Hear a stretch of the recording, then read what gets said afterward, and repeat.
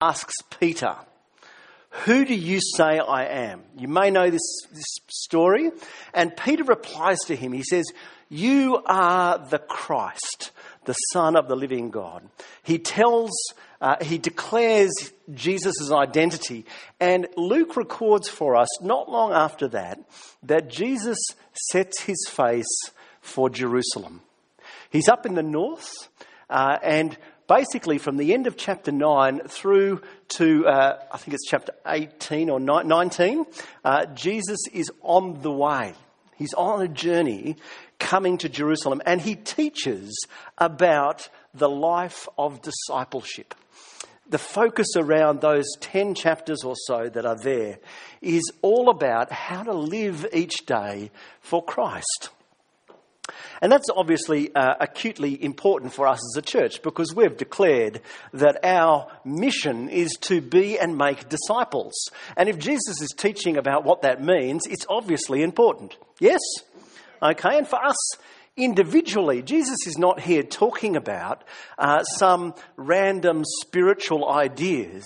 He's dealing with things that are intensely practical, that have repercussions in our everyday lives. And I hope as you work through chapters 12 and 13 with me over the next 6 or so weeks, you'll see just how practical these are.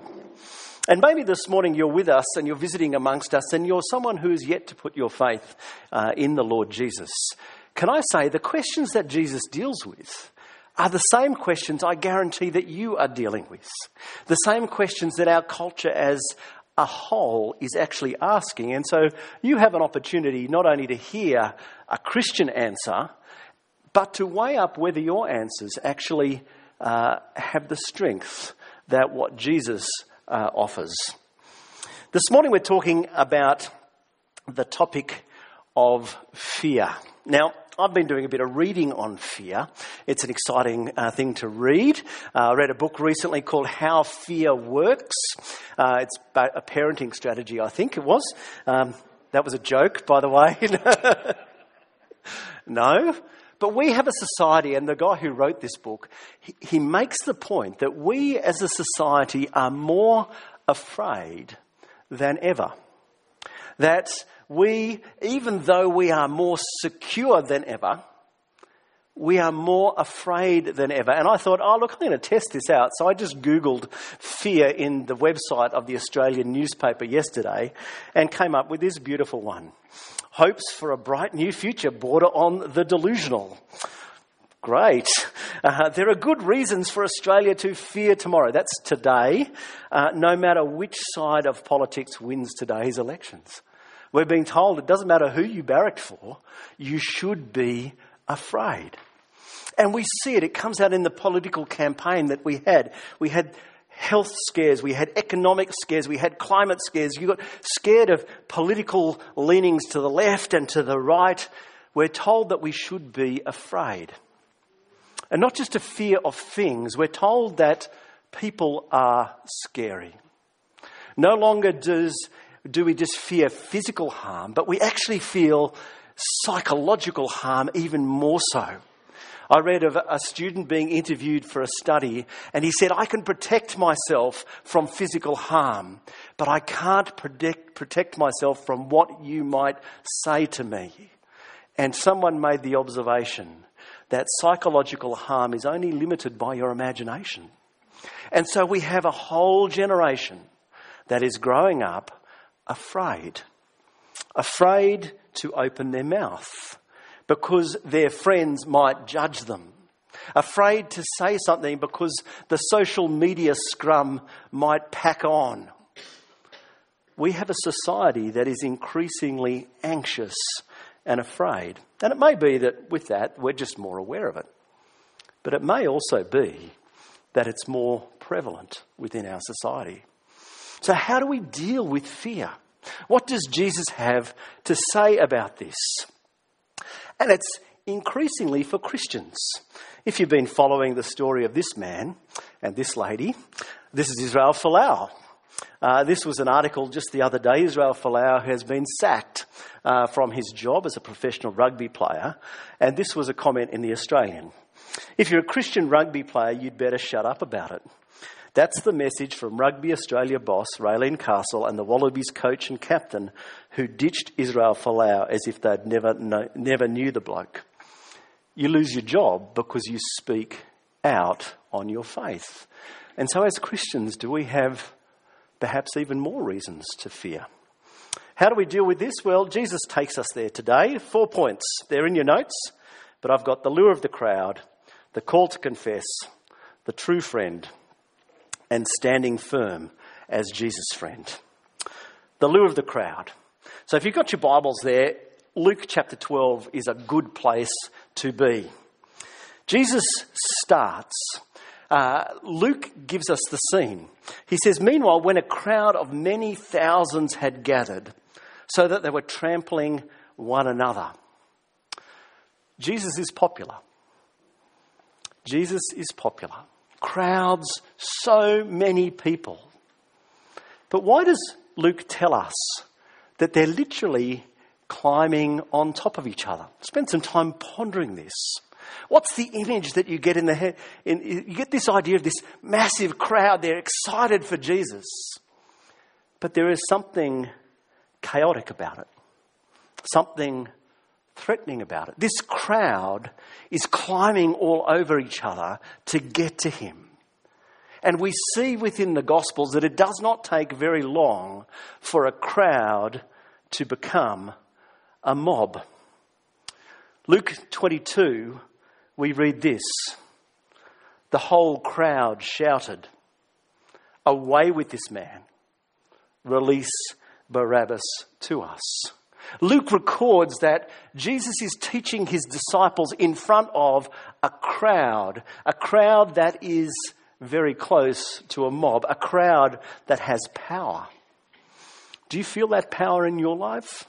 Do you feel the crowd of social media, the crowd of your classmates, the crowd of your peer group at university or at school or at work, your colleagues? Do you fear that that crowd is somewhat uncontrollable, unpredictable? You don't know how long it will go from Hosanna to the Son of David to away with him, crucify him, give us Barabbas.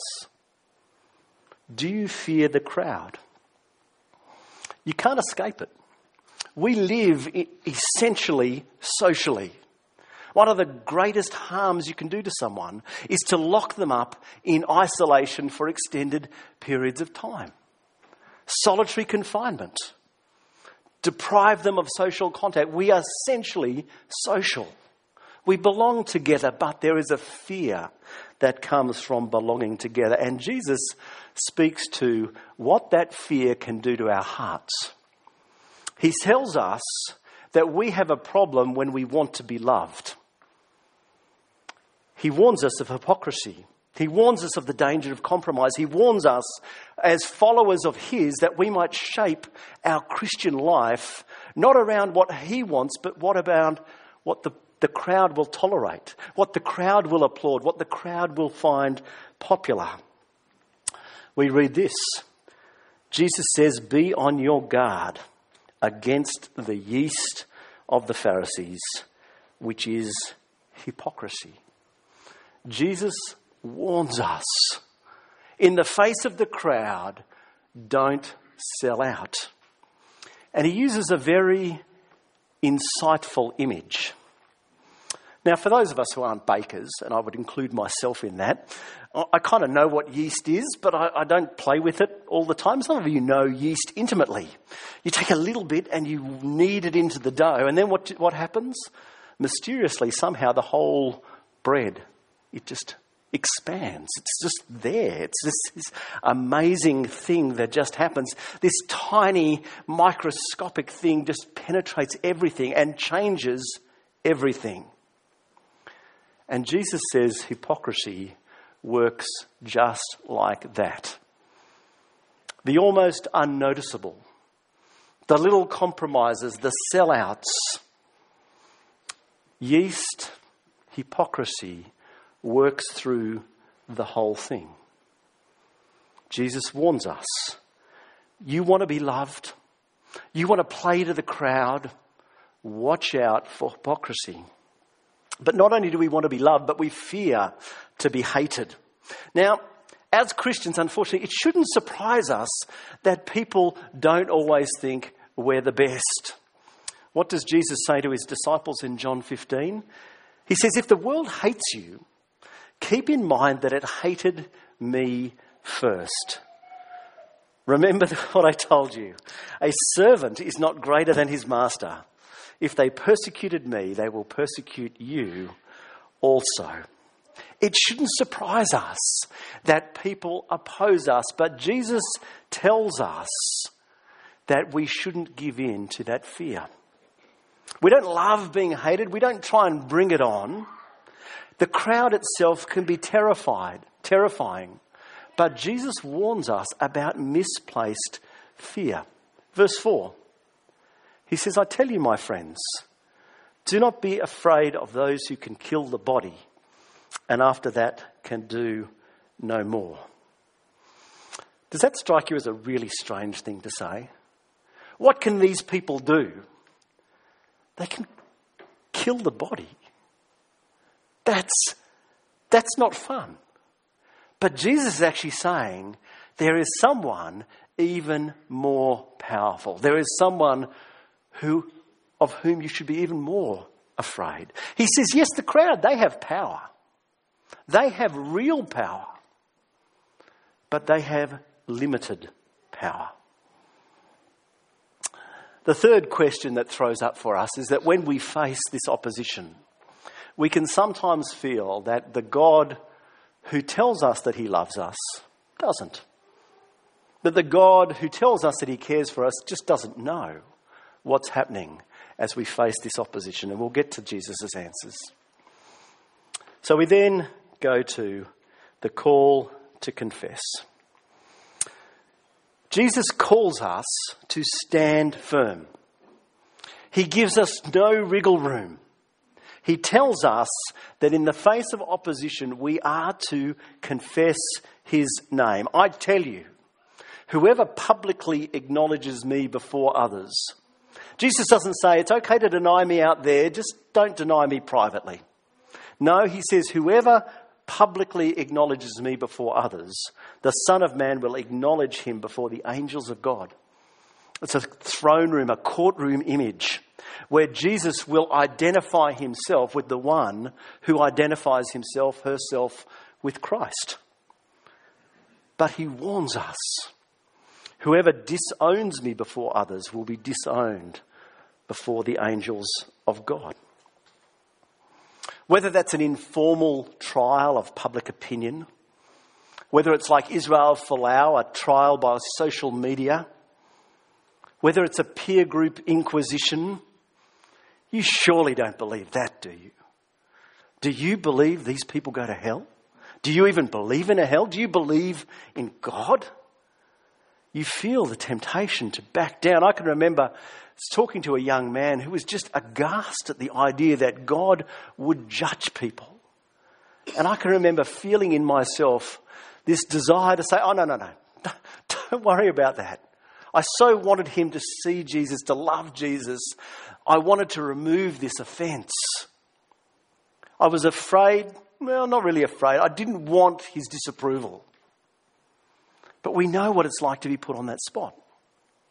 When they're talking about you around campus, when you're finding the stuff on social media that is there telling the whole world just how hateful and bigoted and terrible you are, and what a blight on society you are.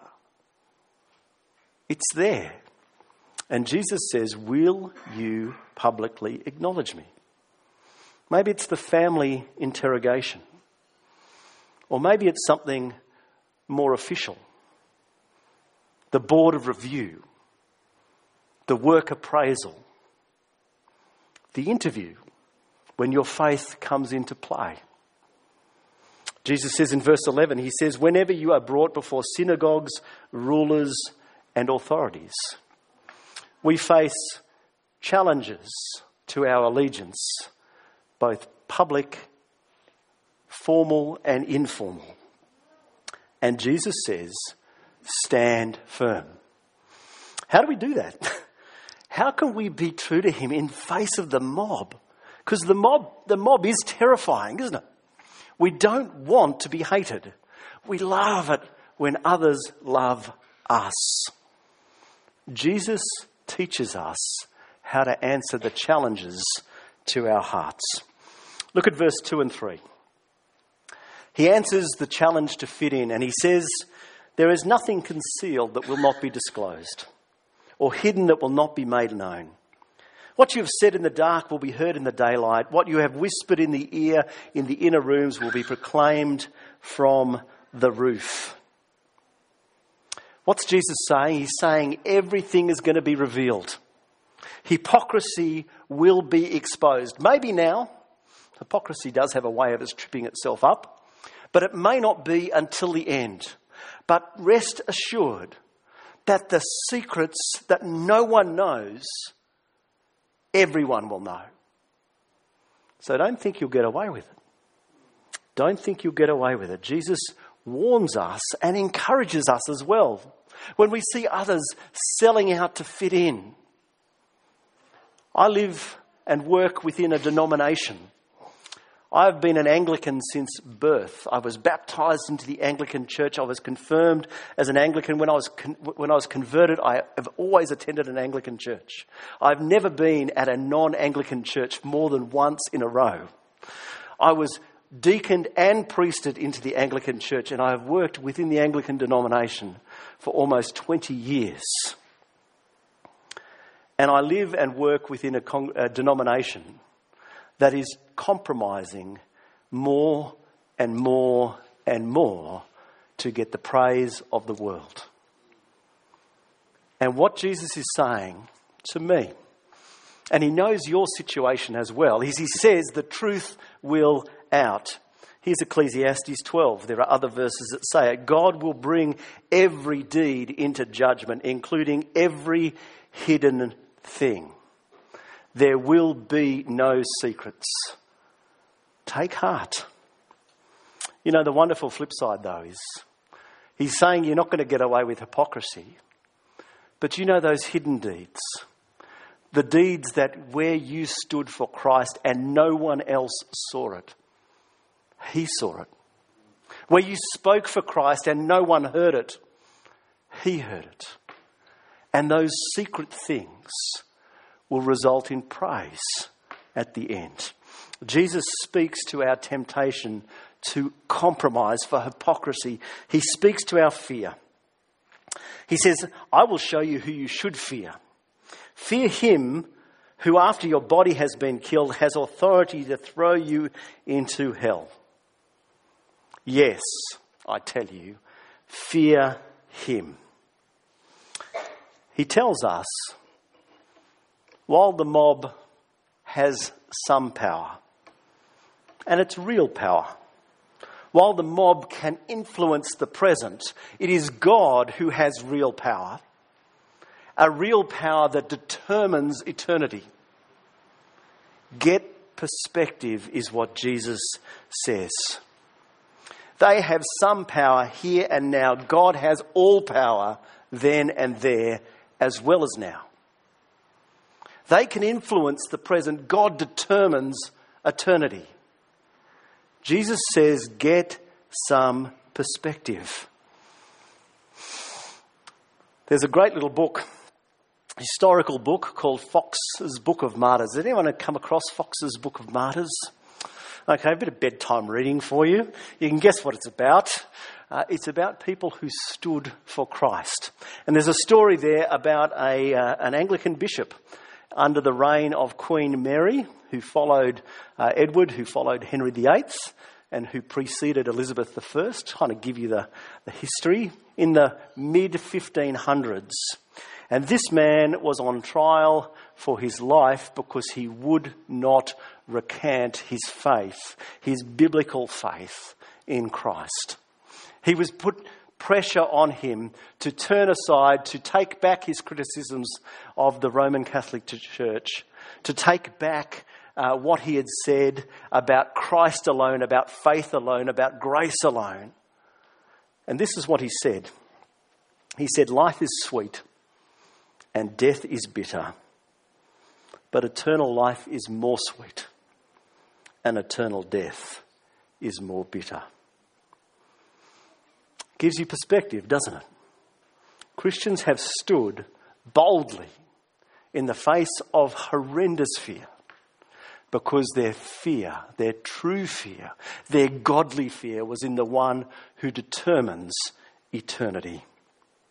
It's a question for us. We're not really comfortable with the idea of fearing God these days, are we? We tend to want a more user-friendly God, perhaps, one that's kind of a bit cuddlier. But the fear of the Lord is throughout Scripture. Now, I don't want to sound like I'm scolding, but I wonder, and I look at myself just as much, are we perhaps too casual? We no longer meet in grand Gothic cathedrals. Here we are in the Marymount Auditorium. We no longer wear all the robes and all the kind of things that gives the pomp and ceremony. We've become very casual in our style. But I wonder whether we've become very casual in our hearts. And we think, yeah, we treat God as an old friend. And he is our friend. But he is the Lord of Lords. He is the one who is sovereign over all things. He is the one who spoke creation into being. And he is the one by whose will judgment will fall. Is there not room for a reverent fear, a respect, a godly acknowledgement that we are but dust and that he alone is eternal? Jesus speaks to our hypocrisy, to our fear and our despair. That perhaps he has forgotten us. Perhaps because we are suffering, God has turned away. He says this, are not 5 sparrows sold for 2 pennies? Now, this is the smallest coin that is available. This is like the 5-cent piece for us. If you're old enough, you might remember the 1-cent piece. This is a tiny, almost worthless piece of currency in their time. And these, you can buy 5 sparrows for 2 of them. These are the most insignificant. And Jesus says, yet not one of them is forgotten by God. Indeed, the very hairs of your head are all numbered. Don't be afraid. You are worth more than many sparrows. Hear that comfort. Don't be afraid. You are worth more than many sparrows. We should hear that, but there should be part of us that is beginning to kind of worry. Because Jesus says, stand for me and I'll stand for you. And I look at myself and I think, I haven't always stood firm. Jesus says, don't be a hypocrite. And I know I sell out in little ways every day. Big ways, less frequently, but sin's not measured by degree. I know that I've been silent when I should have spoken. I know that I've done things and said things that have denied my faith. Jesus knows this too. And yet in verse 4, he speaks to the disciples, all of whom would turn their back and run. Peter, who would deny him 3 times. What's he say in verse 4? He says, my friends. But we'll come back to that because we should be even more terrified because he brings in verse 10. Now, as a preacher, I'm terrified about verse 10 just because trying to explain it to you. Everyone who speaks a word against the Son of Man, that's Jesus, will be forgiven. But anyone who blasphemes against the Holy Spirit will not be forgiven. There should be a point where we're going, what is he talking about here? What is he talking about here? And there is much ink that has been spilt on this one. And I have all of about a minute to explain it to you. Isn't that wonderful? Let me tell you what I think this means. In the context of testifying to Christ, I think Jesus is saying that those who hear the testimony of the dying and rising Christ after his death and resurrection, those who feel the conviction of the Spirit on sin and turn away from the gospel, they cannot be forgiven. Another way of saying is there is one name under heaven by which people can be saved. Christ Jesus. What Jesus is talking about here is turning away the only rescue boat on the ocean. There are no other ways. And Jesus is saying, if you resist the testimony of the Spirit to the gospel of grace and the salvation that is offered there are no other options. There are no other options. But Jesus warns us that we are to stand firm. How do we do this? We don't. He does. Jesus speaks to us as his friends. We sang recently at Easter a great hymn, a hymn that I love because of just a couple of lines, and I want to share them with you.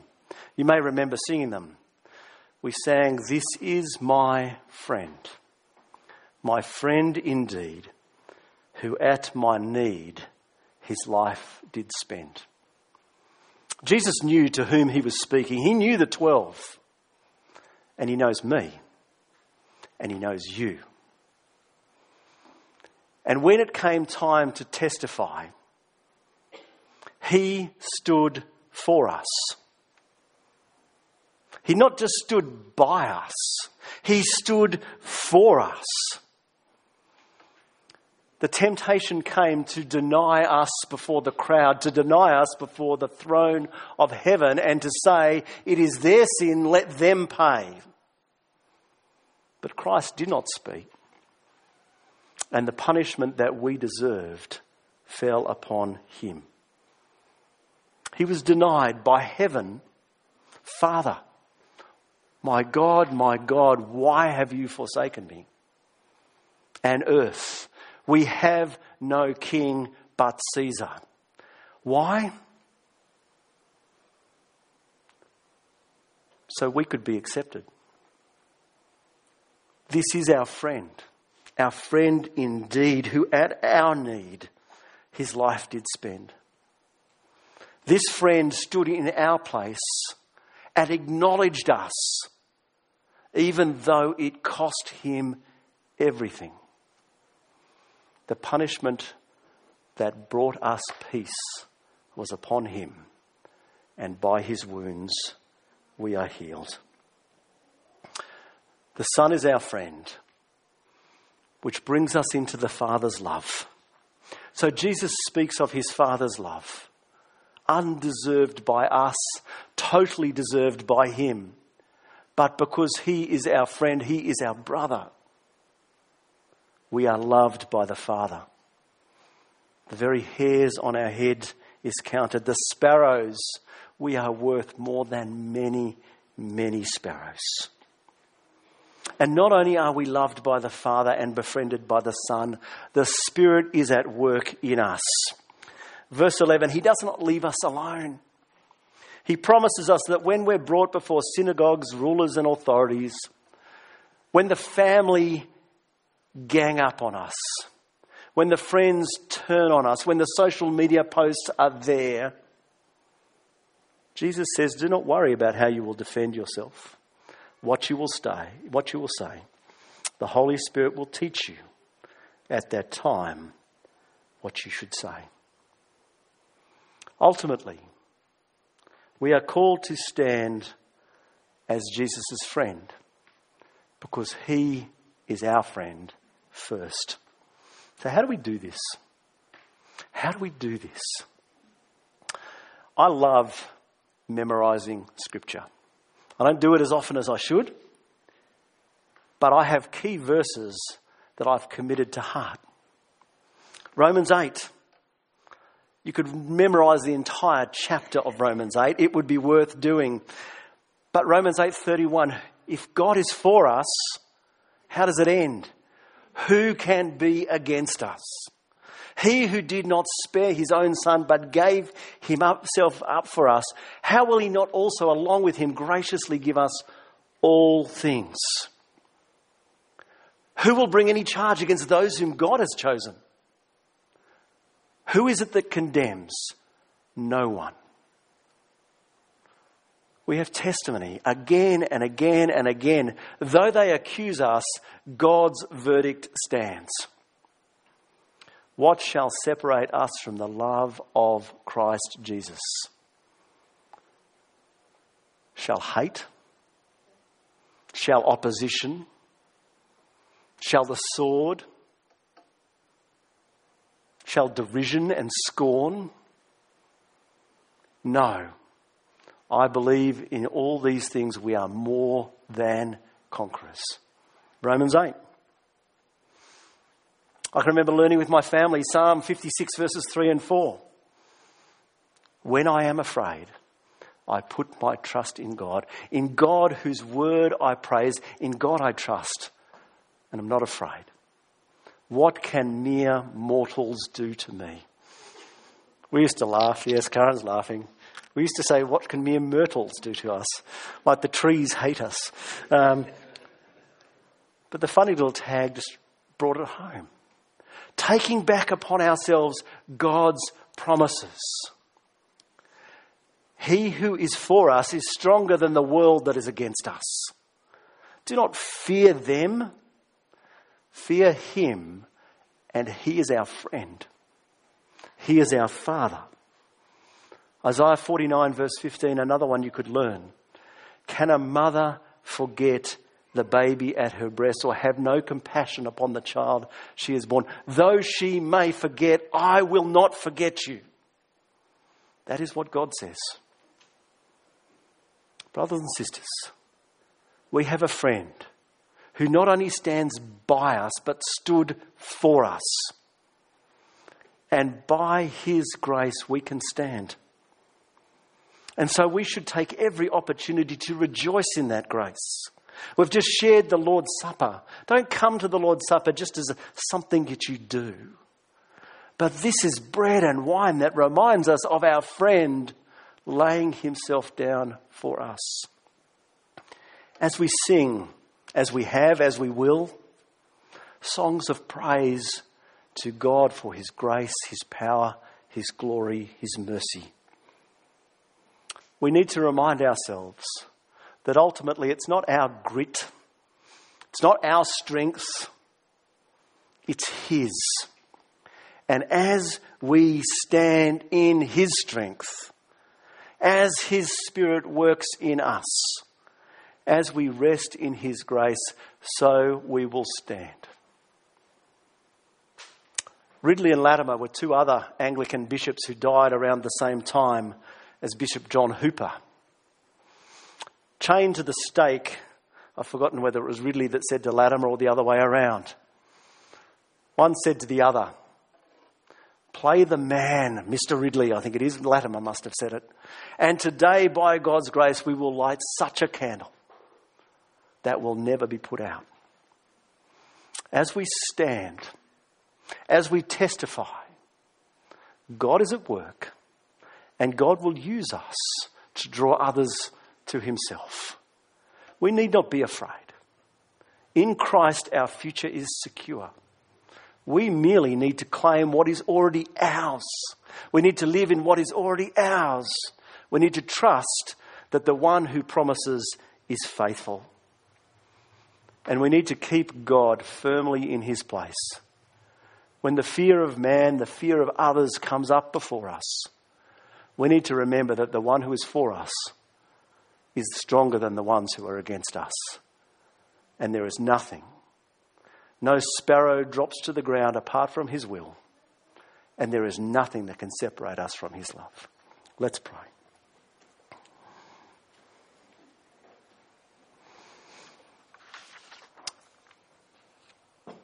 Father, what an incredible word that you have given us.